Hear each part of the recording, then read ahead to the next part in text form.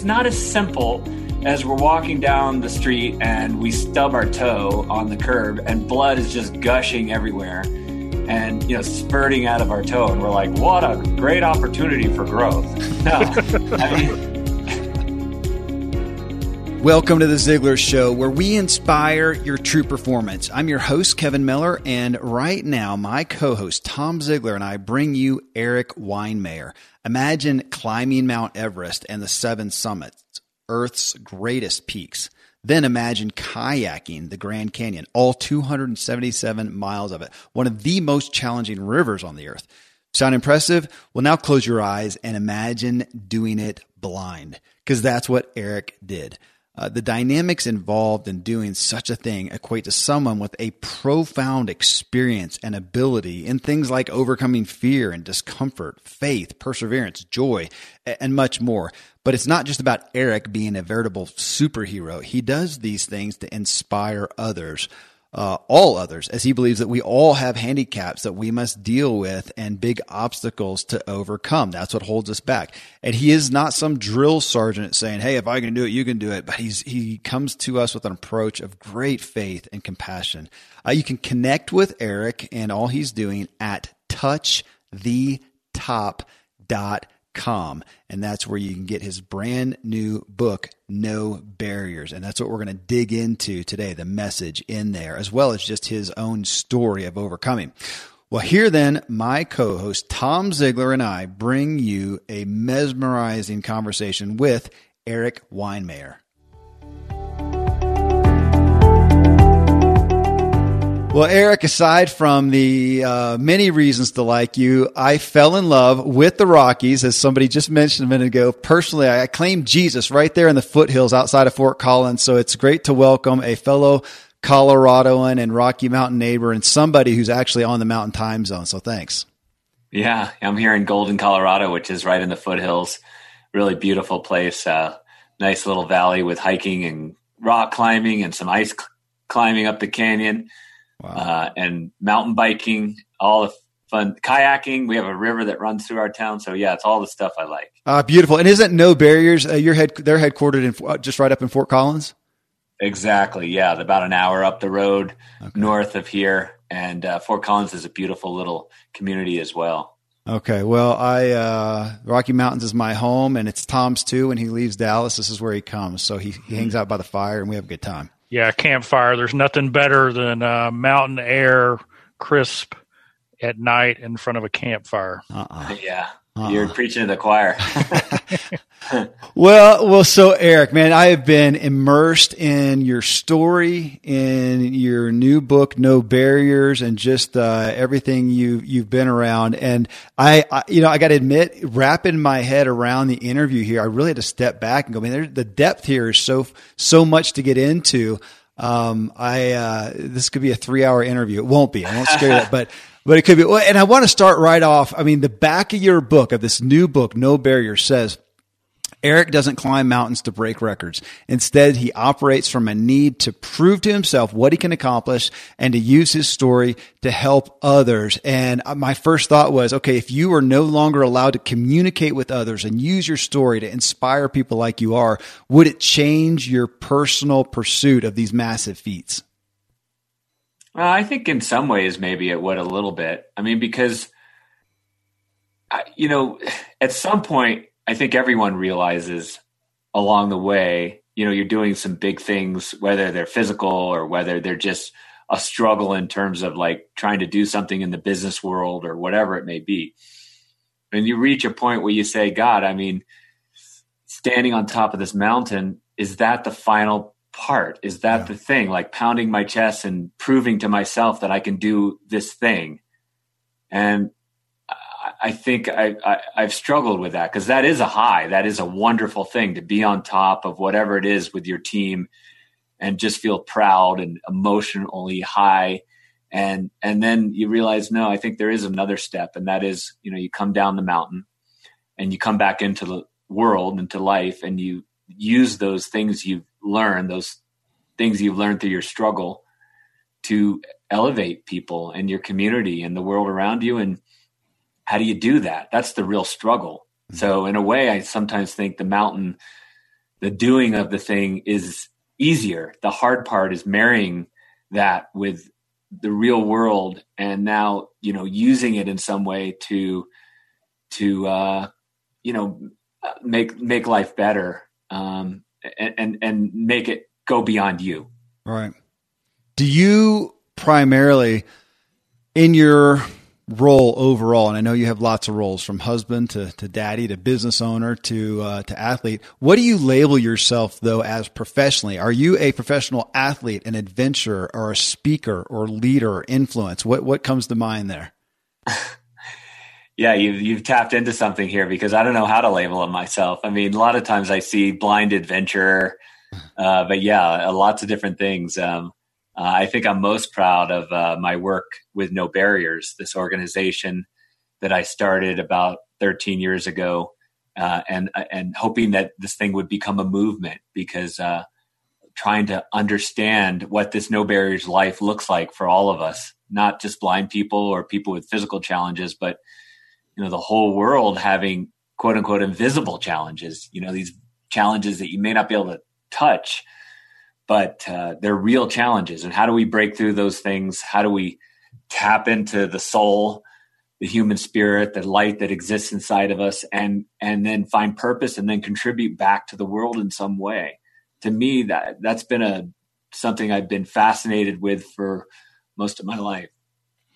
So I'm just want you to speak to this. Dad had so many quotes on goal setting. Mm-hmm. And one of the things he said is it's, achieving the goal is important, but who you become in the process is even more important. Agreed. Yeah, your dad and you are wise, because I think you only learn that over time. The goal is the easy thing. People are like, what did you, learn from standing on that summit? And you're like, well, in itself, there's lots of things I learned, but the very fact of standing on a summit doesn't teach you anything. Yes, it's the person that you become through that process. And, when I went blind just before my freshman year in high school, I was doing all the wrong things. Like, I was looking out into the world and, blaming and attacking and reacting and responding. And it was a few different things that happened in my life that made me realize, okay, I'm looking in the wrong direction. Where I need to look is within me, because I need to grow what I have inside and nurture it and use that as my vision to blaze into the world and shape my direction. And what the things are that you look at are your values. What is your core value? For me, I thought, I hate being inside this box, this prison that I partly self-created. I hate being isolated. I want to be part of things that are bigger than me. I want to have adventure. Once I got in touch with those things and started creating goals that were in alignment with that vision, with those values, it changed the whole trajectory of my life. And I went rock climbing. I joined teams, and 16 years later, I was standing on top of the world. So definitely, I think that's an incredibly wise statement that I can attest to. Your bio, just on something that you said there, made me think. Your bio, it says Erik continually seeks out new adventures, focusing his efforts on empowering people traditionally swept to the sidelines of life. He founded the organization, of course, No Barriers, which helps people with challenges tap into the human spirit, break through barriers, and contribute to the world. Do you struggle somewhat with and I didn't know how to say this, the average person, or just a person with no, official handicaps, and yet they let themselves be overcome by these average obstacles? Is that a little extra frustrating coming from the perspective that you are? So that's a really good question. And you might think that would be the case, but actually it's the opposite. I don't put myself up on any kind of pedestal, like blindness is this really big obstacle or barrier that's better or harder than anything else that we all struggle with every day. In fact, one of the things I learned through creating No Barriers was getting to work with amazing people, but people who have really struggled. And sometimes their struggle is like, hey, I want to get off painkillers. I've been a veteran. I'm on these painkillers and they're not serving me anymore. I got to struggle. I want to figure out a way to get off this and get my life under control again. Or there was a guy I met along the way who wanted to walk down a set of stairs again. That was his Everest. Or a lady who had a disease, I think it was multiple sclerosis, and she wanted to ride bikes with her kids. And so we set her up with this electric motor on her bike, and that kicks in when she gets tired, and she can ride her bike with her kids. Honestly, I think, it's the real barriers that people feel, the shame or the fear, or the anxiety or the self-doubt. I mean, those are the real barriers, I think, that get in our way. And so I think whether you're blind or not, every single human being have those struggles. And so, no, I really have empathy for those things, because at the time when they're holding you back, they are real. Yeah. So I'm curious. So on that empathy, do you, and again, I went so deep into some of your stuff and into some of the stories. And then of course, with what you're doing with No Barriers and the amazing things that people have done with these official handicaps. And of course, you with being blind, that with empathy, is there, so as I listen to you now, is there almost a place of, without having an official handicap, here I am. Am I at risk of a bigger disability? Well, I think because I went blind, it was something to channel. It was something to say, okay, I'm not going to let blindness be the reason why I can't do things. But in a way, a person without that physical disability, their challenges are more nuanced. And I think in a way we're more equipped to deal with the big adversities than the small ones, the little mosquitoes that are constantly biting us and kind of holding us down. So I believe in this idea of alchemy. I write a lot about it in the book. It's the idea of taking those adversities, the big ones, but also the small ones, and really pinpointing them and trying to figure out how do you take those adversities, kind of grab the energy and use that energy to propel yourself forward to places that you might not go to, honestly, in any other way. And so I think that's an art and a science that we can all practice in our lives. It's not just this kind of silly thing that people say, making lemons into lemonade. It's saying, okay, like I'm going to reach and I'm going to strive in my life, and there are going to be things that are going to hold me back. Sometimes things that are going to get me stuck, or things that will shatter me. But those aren't going to be the things that stop me. Those are going to be the fuel that drive me forward, and very probably unexpected ways, because there is some flailing and bleeding along the way. So some unexpected ways that propel me forward, and can lead to these amazing discoveries in our lives. And I think it is a decision that we make. It's just a decision that we're going to live in that no barriers type of way, or we get trapped and we, say, okay, I'm just stuck here and there's nothing I can do. So I want to talk a little bit about faith, and I want to give you a quote. I'm working on this quote, so I don't know how time tested it is yet, but here it is. The reality of faith is that faith comes before reality. Yeah. And so the idea is that in your mind, I know you can envision, I'm going to climb Everest. I'm going to, conquer the 7 peaks. I'm going to start this organization that helps people break their own barriers. So how do you envision faith, right? Because so many people, I feel like they have this thing inside of them they know they can do, but for whatever reason, they just don't do it. And faith has got to precede reality, right? Until we can envision it and see it and then take action on it, then the reality doesn't happen. So faith comes first. So what do you say to people who are in that stuck mode? I just think you're tapping into something that you could spend a lifetime trying to understand, and then you just grasp the surface of it.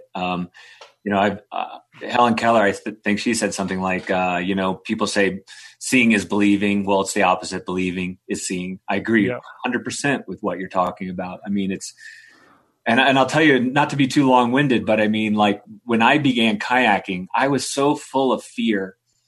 I had climbed Everest. I'd climbed the 7 summits. I was supposed to be immune to this. And then I just sat on the side of the river and I just thought, why do I feel so scared? And overwhelmed. Like, aren't I supposed to be like the Everest guy, And it just doesn't work that way. And I realized as I was kayaking that the river became this big metaphor because there's this sort of energy that we're riding and we can't always control it. It's a massive energy. And sure, we're going to make our moves. We're going to try to influence as much as we can, like I did in the kayak. But at some point you let go and you just ride that massive storm of energy forward. And Harlan, who is sort of my guru on the river, he was one of my guides. He said, it comes down to this, Erik. Do you think this is a terrible journey that's going to swallow you up and, just suck you down into nothingness? Or is this a good journey? It's like you have to come to this fundamental decision. Is the journey a good one with great payoffs, or is it sort of towards nothingness? Right.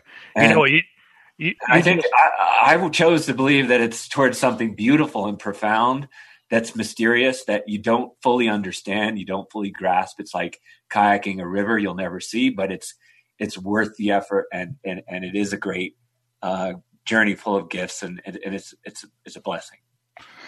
Dad's life verse was Romans 8:28, which says all things work together for good. And basically that's the metaphor you just gave. We can choose to see it as our destruction or as the thing that takes us to the place we're meant to be. Yeah. And there's other people along the journey that I wrote about. I listened to on the river a lot of music from my friend Mandy Harvey on my iPhone. And Mandy is a lady, beautiful, beautiful lady from Fort Collins, actually, or from the Denver area, maybe. And she went deaf. She wanted to be a music teacher. She went deaf in college. So, not good for your music program. And she gave up music. She thought, I'm done. And then her dad convinced her to start singing again, just in a non-pressured way. And then her singing coach heard a recording and said, "You have perfect pitch. You still have perfect pitch." And so Mandy came to some of our No Barriers events and sang for our people. And a deaf musician singing in perfect pitch, she's so beautiful, she'll make you cry. Like, it's so incredibly beautiful. And then from her No Barriers experience, she decided that she'd start writing music. Now, this is crazy, right? This is a deaf person who will never hear the music that they are writing. And she does it anyway. And I thought, okay, now that moves into faith. Mm-hmm. I mean, like, you think that you have some kind of anchor, some kind of navigational system in your life, but beyond all that, it's just we're just going on faith. We're floating in this vast ocean, and we just have to have faith that we are going to reach the destination. And that's the way Mandy is. And she summoned up the courage. She went on this really popular show called America's Got Talent, and a couple of weeks ago she finished 4th. She finished in the finals, and she's she's a big famous star now. So I'm so proud of her. But yeah, it's just so many of these things are about faith. Hey, that show. So I got a big family. We don't have regular TV, but we can pull stuff up online. And America's Got Talent and American Ninja Warrior. Those seem to be the popular ones in our house. And I got little boys. Up Mandy, you'll see she has this beautiful song called "Try." No, I was going to say we did. I've watched it multiple times, and your statement of it makes you want to cry. Absolutely. I mean, when we saw her very first clip, I think we did, as she did afterwards on her song, and unbelievable. And yeah, I saw her on your website and on Instagram, and what a great role model and spokesperson for what you're doing. Hey friends, as we continue here, of course you can get Erik's book, No Barriers, wherever you buy books, or get it and connect with all he's doing at touchthetop.com, touchthetop.com. handicap.com. And if you're enjoying this show, please let us know by leaving a review in iTunes. Here are two great services with really great offers for Ziglar listeners. First is Top Resume. I mean, your resume is the most important tool in your job search because it is your first impression. It's your ticket to the interview. The resume experts at Top Resume know how to get you noticed. With Top Resume, you'll work with an expert writer to create a resume that showcases your achievements, experience, and career goals. They'll highlight keywords and skills that recruiters are seeking and ultimately get you interviews faster by telling the best version of your story. Top Resume has been proven to result in 2 to 3 times more interviews for job seekers. That's because a professionally written resume is 60% more likely to be read by recruiters and 3 times more likely to be chosen for follow-up by recruiters based on formatting and presentation alone. So Top Resume even gives you a 60-day interview guarantee. If you don't get twice as many interviews, they'll rewrite your resume for free. If you'll go to topresume.com/Ziglar, you'll get started there, and they'll give Ziglar listeners 10% off a resume writing service package. So again, topresume.com/Ziglar for 10% off a resume writing service package. Well, next is Grasshopper. If you are an entrepreneur, a small business owner, or even if you just have a side gig, Grasshopper is the entrepreneur's phone system. Grasshopper lets you run your business from your cell phone while keeping your business and personal lives separate. I love that. Choose from a huge inventory of local toll-free or vanity toll-free numbers. Simply forward your new number to your mobile phone and start taking calls immediately. So whether you're in your office, in your car, out shopping for the holidays, Grasshopper's iPhone and Android apps help you stay connected to your customers. You can send and receive calls and texts from your business phone number, set up multiple extensions for everyone on your team, get your voicemails transcribed and emailed to you, work from anywhere with call forwarding, make and receive calls from your computer via the desktop app, and even utilize Wi-Fi calling. Better yet, Grasshopper offers an easy and instant setup and 24/7 customer support, all without any long-term contracts. Be professional, responsive, and efficient with Grasshopper. So get your business phone number today. Go to grasshopper.com/Ziglar to get $20 off your first month. Again, grasshopper.com/Ziglar.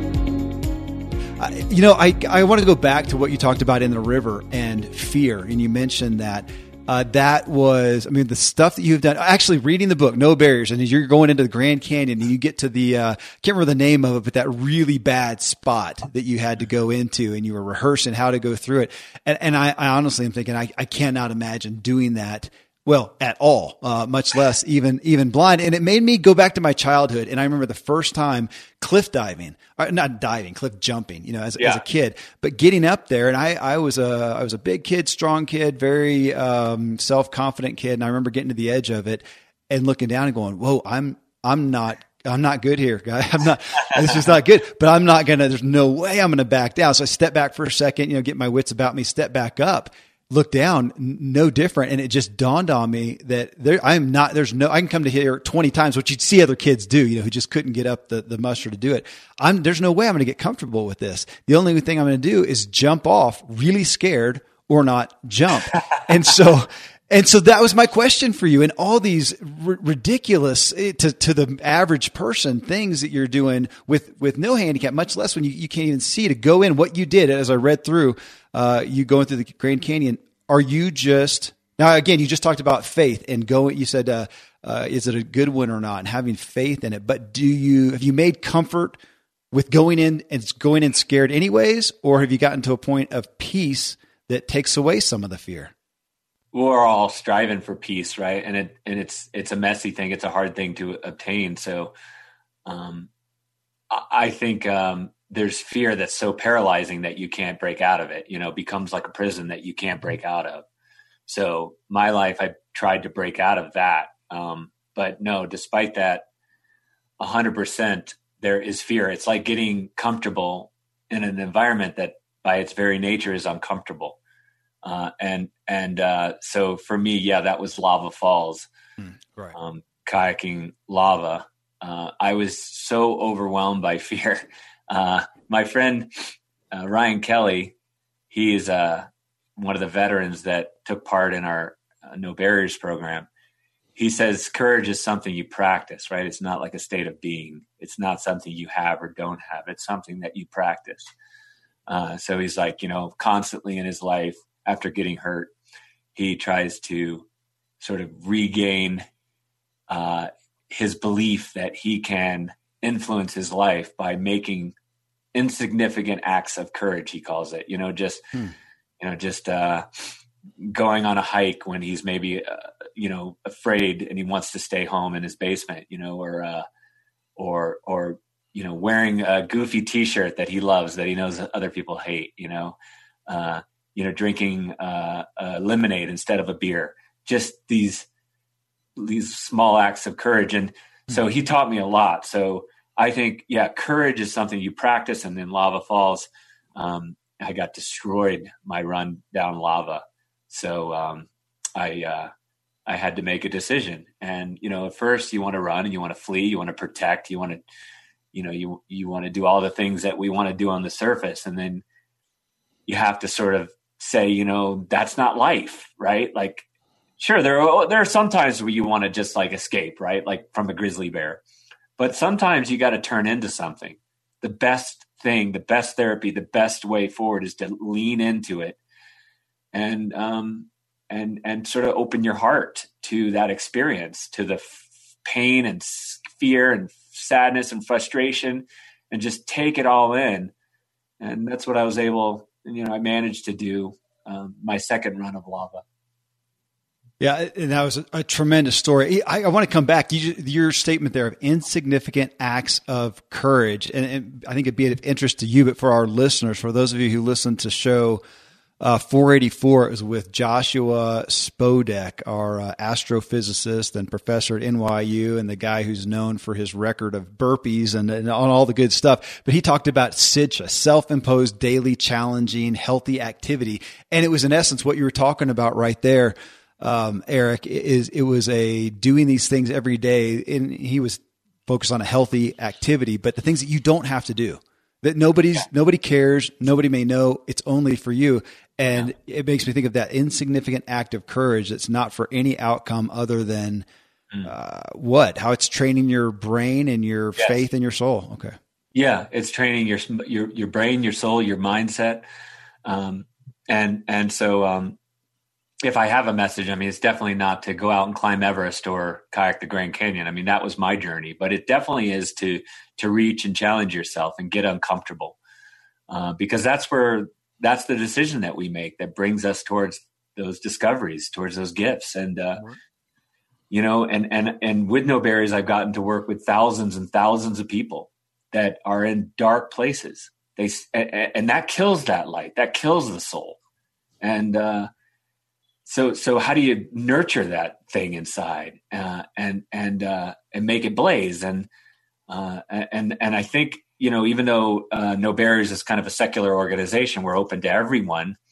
It's you can't avoid this faith topic. It's like there's something inside of us that you got to grow, that you got to reckon with. And we have so many people that have almost lost it. They're just in these dark places, and they come and they with an open heart, they take part in the process. They want to quit, like their brain, that's the self-sabotaging mechanism, just wants to make them quit every step of the way, but they stick with the process and they go through it. And then they figure out a way to elevate despite all their fears and foibles. In the book that Dad wrote with my sister Julie called Embrace the Struggle,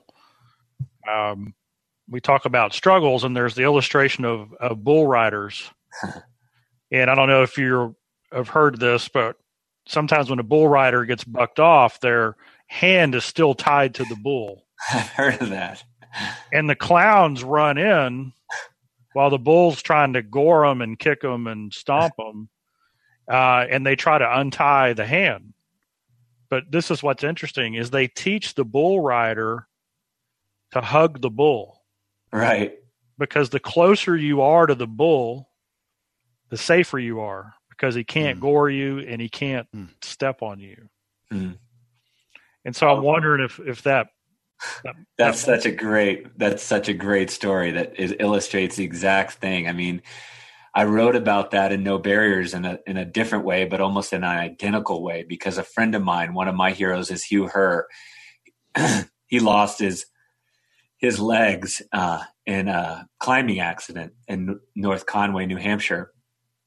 They got frostbite and they had to be amputated. And in the process of trying to rescue Hugh, a young rescue worker came out on the search and rescue team, and he was caught in an avalanche and killed. And so Hugh, as you can imagine, was a pariah in that town. He's responsible for the loss of a life. And so what did he do? I mean, what's the thing that you should do on the surface? You should flee, right? You should change the course of your life. No. Well, Hugh tapped into this deeper thing, and he moved back to North Conway, of course. And he started building climbing harnesses for a local company there. And I wouldn't say ultimately like he was taken in under the wing of the family or anything, but that he became a really important part of the community, and people started to accept him. And then he started building his own legs, his prosthetic legs, using them to climb, feet that he could use that were like little doorstops that he could use to wedge into little cracks. It seems no human foot could even stand up in. And he became one of the top 10 climbers in America. And then after he climbed as hard as he ever would, he decided to go back to school and now runs the biomechatronics laboratory at MIT. Wow. Building, $65 million prosthetic legs that, think hundreds of times a second, that are enabling people to walk.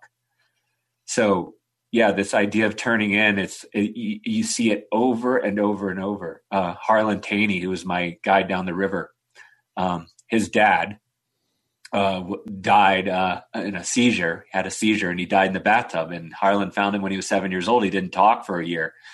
Well, okay, seeing his dad drowned in the bathtub, I mean, of course, you're terrified of water. Well, Harlan turns in and becomes one of the best kayakers in the world.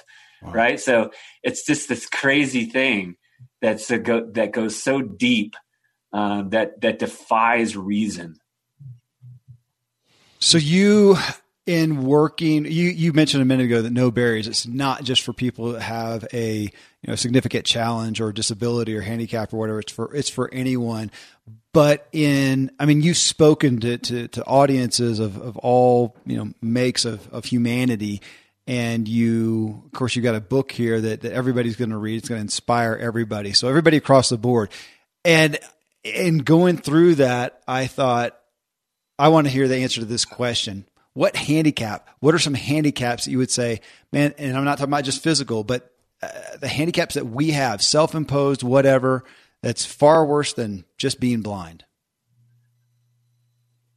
Well, I think, I wrote a second book called The Adversity Advantage, and I sort of tried to answer that question. I teamed up with this scientist, Dr. Paul Stoltz, and he had this global resiliency project, and he studied teams around the world.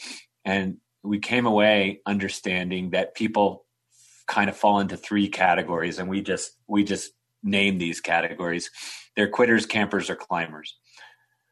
Quitters are self-explanatory. There's folks who just sort of quit before they even get started. And those are really hard. That's a hard thing to work with. But we found that most of the world are campers. And there are those of us who start out climbing with hope, with optimism, with excitement. And then just somewhere along that ascent, things get in the way. And so I've been fascinating. What are those things that get in the way? We lose belief, right? In ourselves or in the cause, or maybe we, get to a spot where we just say like, look, to go any higher than this is really painful and scary and torturous and suffering. And I'm not willing to make that commitment. Or we go out and we get hurt really like emotionally, psychologically. And we say, God, that was so incredibly painful. I never want to experience anything like that again. So we stop. Or cynicism starts pouring down around our brain, or the world changes around us and we just go, whoa, how did it change? I don't feel ready or equipped anymore, or whatever it is, or maybe just we get beat down, right? We just get exhausted and shoved to the sidelines. So that's what I think is I call it camping. We stagnate personally, but worse than that, all our energy, all our potential, all our life force, it's lost to the world. That's the real tragedy of that. And climbers are sort of a smaller group. They're those people who continue to figure out how to grow and evolve and explore and challenge themselves, every day of their lives, as hard as that may be. So, part of that book and part of my life's work has been trying to figure out, how do you help people to climb when, that is not another logical decision, right? Because sitting on the couch and hanging out in the safe spot, that's the logical decision, right? That's going to give you an easier life. Like, who's asking for a harder life? It makes sense to camp, but yet despite that, we want to figure out how to climb. And that's not climbing Everest. It's just climbing through whatever journey we're in. But I like how you just said growing. It's a growth mindset. So show 405 that we did, I interviewed Tom. I imagine you did it with me, John O'Leary, author of the book On Fire, who, of course, as a kid, he was in an accident, got third-degree burns over, I think it was 90% of his body. He should have died. And I don't know if it was in his book or in our interview or what, but it just stuck in my head because he was the question was posed, would he, if he could, go back and change the past, have that accident, of course, not happen? And he said no. He wouldn't change that because due to the gifts and the redemption that he received as a result, he would not. And I got to admit, just candid admission, it was difficult for me. I mean, I get the idea. I get the idea of the redemption and the gifts, but man, to go back and to let that happen again, I don't know. It just stuck within me and has continued to be something I've thought about. And I wanted to pose the same question to you: would you go back and change going blind before your freshman year if you could? It's a really good question, and it's a hard question. I've heard blind people or people with, different kinds of physical challenges say, like, this was a gift and I wouldn't change it. And I respect that. But, it's not like, it's not as simple as we're walking down the street and we stub our toe on the curb and blood is just gushing everywhere and, spurting out of our toe. And we're like, what a great opportunity for growth. No, I mean, so I don't think we don't want to kind of oversimplify it. I think after your toe gushes with blood, you lay on the street, on the sidewalk, and you pound your fists against the ground and you rail against how unfair life is. And then once you're done with that, the quicker you get up and you say, okay, how do I use this experience as the fuel to power my life forward, the better off you're going to be. So I don't think it's necessarily saying that, like, my gift of getting burned or losing my sight is this great gift. I think it's saying no matter who we are going to get beat down. We're going to get stuck. We're going to get shattered. And how do we use that as an advantage in our lives? So whatever we have, to look at the practical nature of that, the pragmatism of that, and say, I will use this as an advantage in my life to move forward. To me, I think that's more universal. You can use that no matter whether you've been blinded or you've gotten injured or not. I love that. How can I use it as an advantage to move forward? I'll make a call out to my son, Caleb, who I'm going to ask to listen to this. He's 22 and has had a long journey of medical issues and things that he could not control. And he's kind of at that spot right now. And that statement will be a gift to him. Thank you. Sure. In that same sense, somewhat, do you pursue opportunities to, and here's my ignorance on the exact pathology of your condition. Is there a possibility you pursue opportunities sometime in the future that it could ultimately restore sight? Is that an interest and pursuit? Yeah. I mean, I'm involved in all kinds of cool research and, retinal research that I support and so forth. But I'll never get my sight back. I don't have eyes. These are prosthetic eyes. Oh, didn't know that. So there you go. So yeah, no, I'm a lost cause, and I'm happy with that. I'm totally okay with that. You know, I think Mandy Harvey and I, you know, she being the deaf singer and me being the blind climber, we had conversations like this, you know, like, hey, to move forward, sometimes you got to kill that thing. You know, I killed sight a long time ago. I stabbed it and I said goodbye. And so, and she did the same thing with hearing, you know, otherwise that becomes like kind of the thing that, you know, keeps one foot on the beach and one foot in the water. You know, you're never sure what your commitment is. So I'm fine with that. But I am a guinea pig for all kinds of technologies. One I write about in the book, and it's called the brain port. And it was invented by this incredible scientist named Dr. Paul Baccarita, who had this idea of neuroplasticity, that the brain can create new pathways once others have been damaged. Or once other parts of your body have been damaged, the brain can compensate. That your brain's very plastic. And so I have this camera. I wear it on my head on a pair of glasses, and it projects a video image, a digital video image through a microprocessor to a plate that I wear on my tongue. And that plate has all these vibrating little dots. They're called tactors. They're like little pixels that vibrate. And so the light and dark is translated into little pictures on my tongue. And I've used it to climb. Just recently, I had a friend of mine, a little kid over who's blind. He's 16. And we used it to climb a rock wall together. You know, you can actually look up and see the dark holds against the light wall in the rock gym, that is. And you can reach up and grab those holds in space. It's a really cool device. So, yeah, I'm experimenting with things like that. I taught my son how to read with this device. We brought this little boy home, Arjun, from Nepal when he was 5. And he had to learn to read, so I could see the note cards on my tongue, and I taught him partly how to read. So it's been really incredible. That's unreal. I was going to ask about that. Just mention that was that a connection to your Mount Everest feat that you went and adopted a little boy from Nepal? Well, it's kind of a long story that it took a lot of pages to sort of process through, but my brother Mark died partly due to complications around alcoholism. And, you know, Mark always talked about like not living a safe life, but living like this sort of chaotic life, just packed with love and adventure. And so I thought, okay, you know, these things that happen to us, you know, these dark things, how to take that energy and use them for something good. You know, life has a lot of like sort of burned out, you know, ditches, you know, burned out, you know, holes of, you know, like combat zones, you know, and how do you grow love in those holes? And so I thought, okay, if Mark is speaking to me, let's bring some chaos and love into our family.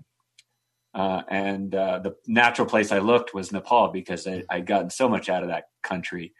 And so we went on this 2-year journey to try to bring this little boy home, and it was touch and go. And Nepal was in the midst of a civil war, but we finally got him home, and he just turned 15. He's he's playing soccer, and he's a joy to us. He's a pain in the butt, but he's a joy. Well, there's the honest parenting coming out. I love it. You know, in the business that we're in, one of our primary missions is to bring hope and encouragement. Yes. That's what we do. And I'm just intrigued with the thousands of people that you come in contact with who are having to embrace whatever their struggle is. And we were working with a group of guys, military wounded warriors. And I made a statement, and it resonated, but I have the experience with maybe 100. You've got thousands. And the statement I said was, what you have in life can be taken from you in an instant. Mm-hmm. You know, your money, your stuff, what you do, because these guys were blown up. Mm-hmm. It was taken from them in an instant. Yeah. But then I said, but who you are can only be surrendered. So things can be taken from us, but the essence of who we are can only be surrendered. And so every time I say that, there's this little nagging thing in me that says, well, that's probably 99% true, but is it 100% true? And I just wanted to see how that resonated with you. Yeah, I think it is a delicate process, right? I mean, like when I was learning to kayak, as I told you, I was full of fear. And I realized over time, like my son, by the way, Arjun, he came home and he had some self-doubt issues, right? Like we were standing on the edge of the sand dune one time and we were racing to the top. And I said, AJ, you're about to beat me. And he stopped. And I thought, okay, wait, why did he stop? That he should have like had a Rocky Balboa moment and run to the top and beat me here. And I realized that, like, if you have self-doubt, why would you try? Why would you put yourself through the hell of trying when you're just going to fail anyway, right? And so if you are riddled with that kind of doubt, then it sabotages your reach. And I thought, okay, I've always been a rallier in my life, but why am I so afraid of kayaking? And I realized it wasn't the fear of death or drowning. Actually, it was the fear that I wouldn't live up to my expectations of myself. And I would let myself down and I'd let my team down. And I would sort of scratch that vinyl record of the psyche, that I would scratch that thing and I would damage it or shatter it. And I wouldn't be able to live up to the person I wanted to be. And I thought in that way, Arjun and I are the same. We're exactly the same. So I think there is a kind of surrendering, right? Of letting go of all that baggage, of letting go of the things that have happened to us, the things that have happened to us, letting go of all that stuff and not fully letting go because it will affect you, right? It's going to shape you no matter what, but sort of letting go of it and kind of reshaping it into something beautiful and profound that is a positive force versus a negative force. Once I was able to sort of let go of that perception and fear of what I could or couldn't be and sort of reshaped it, I found that it was incredibly releasing. It was like freedom. And so, no, I agree with what you're saying. It's a surrendering and a reshaping into something that is a beautiful, profound energy in the world. Well, speaking of profound, you have such a profound experience, of course, and that's what you bring to us. And from that, such a profound message that I have gotten to be privy to now. You speak to so many people, you reach so many people, your book's going to reach so many people. What are ways that that maybe you found that people will tend to, for their own reasons, discount your message and perspectives that they may have that you can dispel? Well, the brain's full of discounting. In fact, when people come into our program, we lose a person almost every program because, they come in and they use something as the reason why, they shouldn't trust this process, why they shouldn't trust life. They've been hurt, right? So, when you've been hurt, now you're looking for ways of blowing things up before it gets scary. Just like what Arjun and I had been doing, before you go through the hell of keeping, just ripping and pulling your heart open and saying, I'm going to be here. I'm going to be vulnerable. I'm going to be open to this experience. I'm going to lean in. You blow things up, and it's a self-protective mechanism. So yeah, I mean, the brain is full of them. And I think part of it is just like when I was learning to kayak, you're riding the energy of this on the surface of the river, but really that energy is created from all the obstacles and all the stuff far beneath the surface, way down deep. And I think that's what people have to do. They have to take the time to dive down deep into their soul and into their psyche and understand what are those things that drive them. How are the ways that they're communicating and the ways that they're going forward, the way they're sabotaging themselves? How are those affecting their lives? And we talk a lot about this at No Barriers. It's know thyself, right? And people don't take the time to do that. So yeah, I mean, the brain will come up with every excuse under the sun to separate and to discount.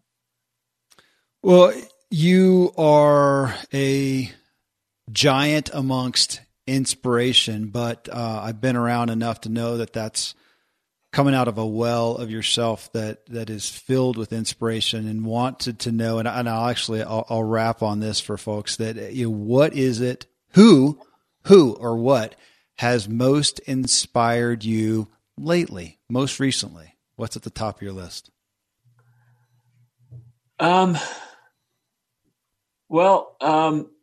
Recently I met a lady at our last No Barriers Summit, Karen, and she was volunteering as one of our sponsors. She wasn't a participant. She was a sponsor. She was a volunteer. And I found that she was as no barriers as you get. Her son had died. He was just really affected by PTSD. He had gotten home from Iraq, and he just never could climb out of it, and he killed himself. And Karen was just devastated. She was crushed. And then she joined, the way she got to know No Barriers was she joined to volunteer and lead one of our programs. It was our program with kids who have lost parents to war and violence. We call Children of the Fallen. And she shows up the first day, and the kids are like, who are you? Like, what do you have to teach us? What do you know about pain? What do you know about this topic? And she tells them her story. And she told me it was like sort of hanging on to like a pull-up bar or something, and pulling herself up while at the same time pulling others up with her. Wow. And I thought that's a perfect example. It's like not like the two things are separated. The two things go hand in hand. We're sort of pulling ourselves up. We're pulling ourselves up through this experience, as at the same time we're trying to pull others up and elevate them as well. And she achieved both. She's been a great leader in our programs, and every day she heals through her service to others. And I think that's a great message. Well, your message is just profound. The book No Barriers, it first reminded me of Krakauer's, Into Thin Air, because it gives the story of this thing. But it's really like, gosh, where did I see? Forgive me. Somebody gave me. Didn't Philip Yancey give you a testimony somewhere along the line? It might have been for the previous book, but where he said, out of all the books that would seemingly be similar, there's nothing that made my heart pound and resonated as much as your book, because it's your personal story and the anecdotes that go along with this incredible story that's movie worthy. Just thank you. I just felt so much gratitude for what you're doing out there. We will be promoting No Barriers as much as we can. And what a gift. I'll at some point, since we're in the same state here, a couple hours apart, we'll have to get together and break bread. But thank you so much. That. Yeah, let's do it. And I'd love to hear people's feedback in the book, because everyone has their own No Barriers experience, their own No Barriers journey that they're struggling with, and trying to build their own map. So it's fun to connect with people. So reach out to us. Well, thank you. Thanks for being with us today. Thank you so much, Erik. What a blessing. Thank you. Nice to meet you both. Yeah. Well, hey, friends, I am admittedly just in awe of Erik's achievements, but even more his character and his desire to serve others, and just this message he brings us. You can connect with Erik, buy the book, get inspired by going to touchthetop.com. touchthetop.com. Again, incredible book, No Barriers. Hey, did you get value here? Will you help us and Erik by letting us know with an iTunes review? It's the best way to say thanks. Well, coming up in show 505, we take you behind the scenes with Erik and into his daily habits for success. You'll hear how he was able to donate $1 million last year to his own charity, and that he just turned 49 and in many ways is still figuring out what he wants to do with his life. I think a lot of us can resonate with that to some degree. Well, now then, hey, thank you. Thanks for letting me walk with you as we inspire our true performance together.